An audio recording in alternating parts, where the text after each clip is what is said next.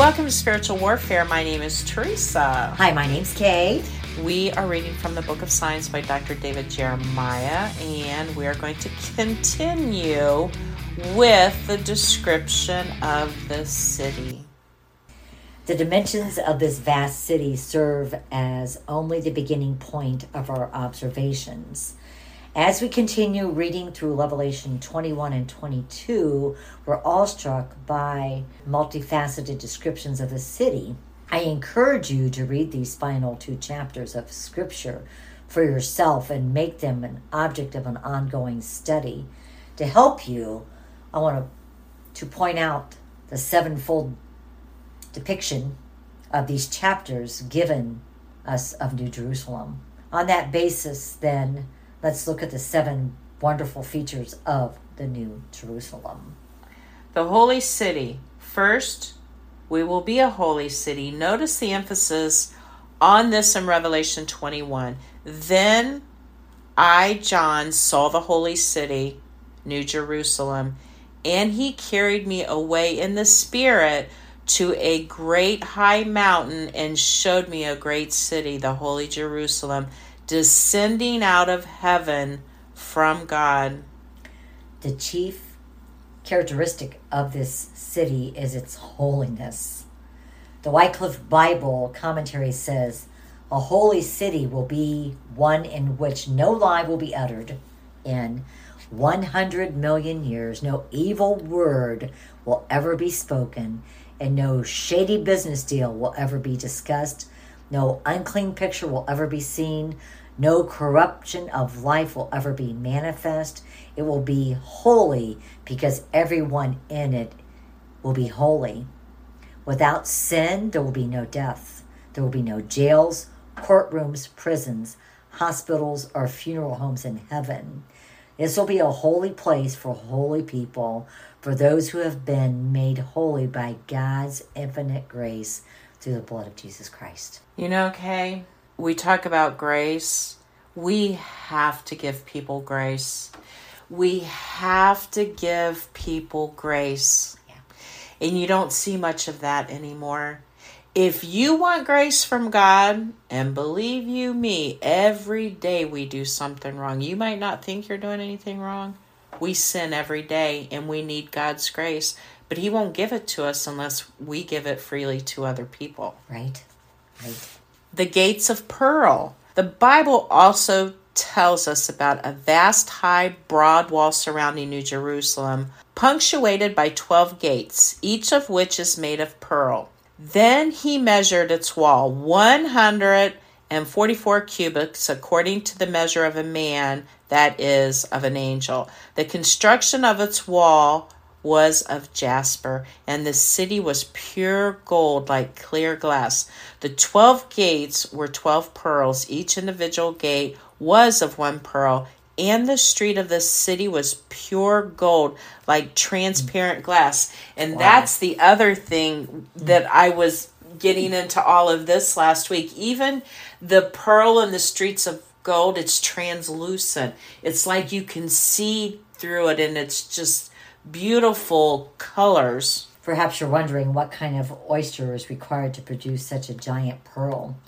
But do you think God is limited to creating pearls only by oysters?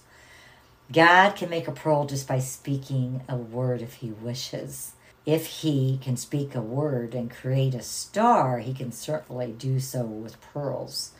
That said, I'm not sure how God will do it, but each of the 12 gates will be as beautiful and stunning as a giant pearl, and each will have the name of one of the tribes of Israel. Wow. Think of it.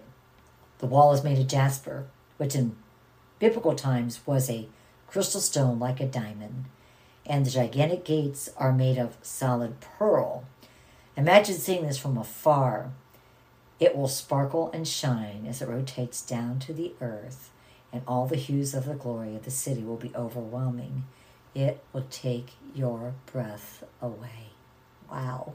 For anyone who's been wanting to live in a mansion, it's coming.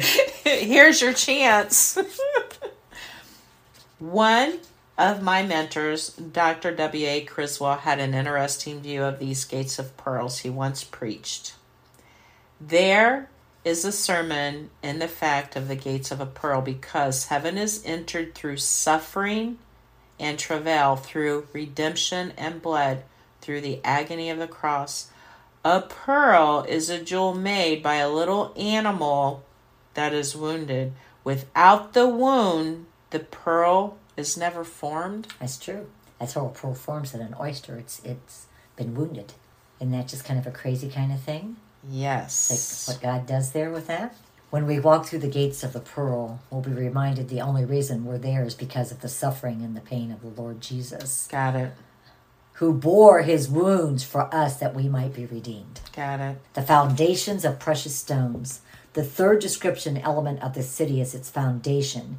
It seems to be a very important feature because we have an earlier reference to it in Hebrew 11:10, where the city is described as one with foundations whose builder and maker is God. Revelation 21 describes it this way.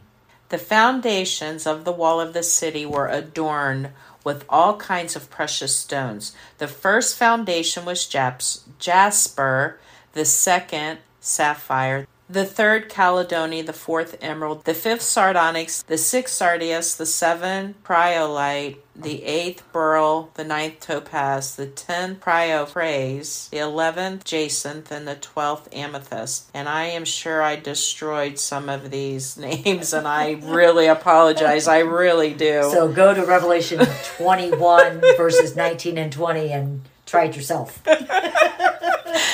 Thanks, Miss Kay. Yeah.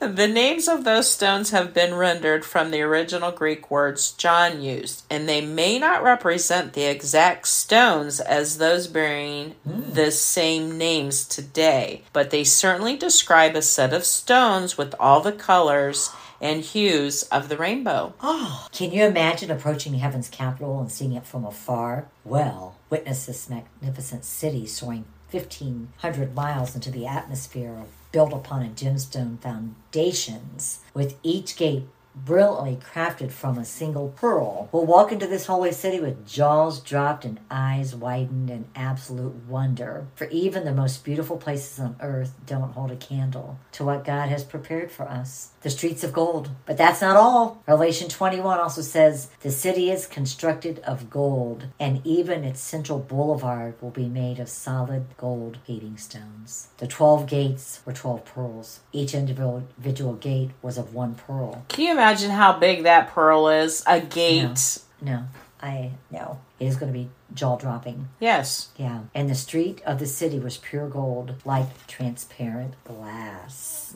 That is really interesting to me. Everything that I was listening to last week is kind of like a confirmation in here. Interestingly, the gold of New Jerusalem is described as being light, transparent glass.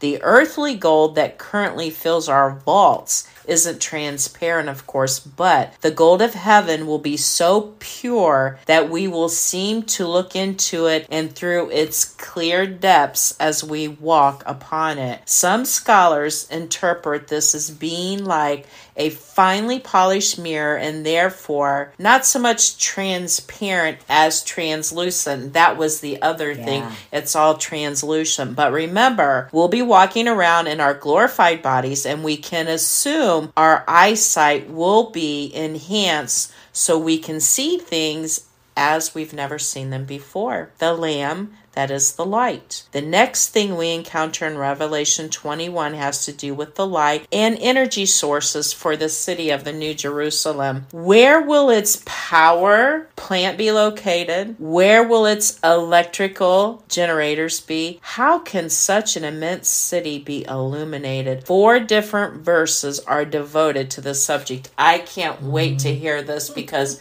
it's all from the glory of God.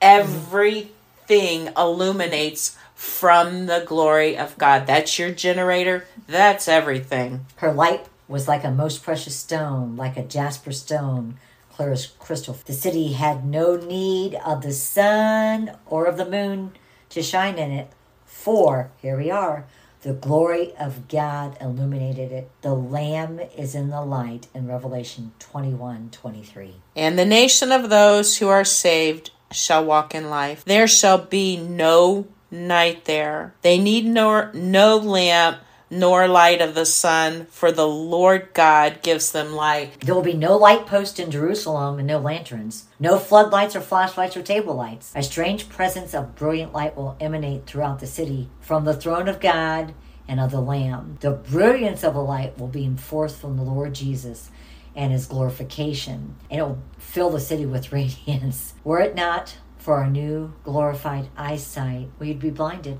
but it won't hurt our eyes at all. In fact, our new eyes will be perfectly made for such light. I can't imagine that, but I can anticipate it. This is the New Jerusalem described in Scripture, and it's the fulfillment of a prophecy made hundreds of years before the birth of Christ. In Isaiah 60, the sun shall no longer be your light by day, nor for brightness shall the moon give light to you, but the Lord will be to you an everlasting light, and your God your glory. Wow, Miss Kay, that was really, really interesting. And the next time we get together, we're going to talk about the tree of life. Excited.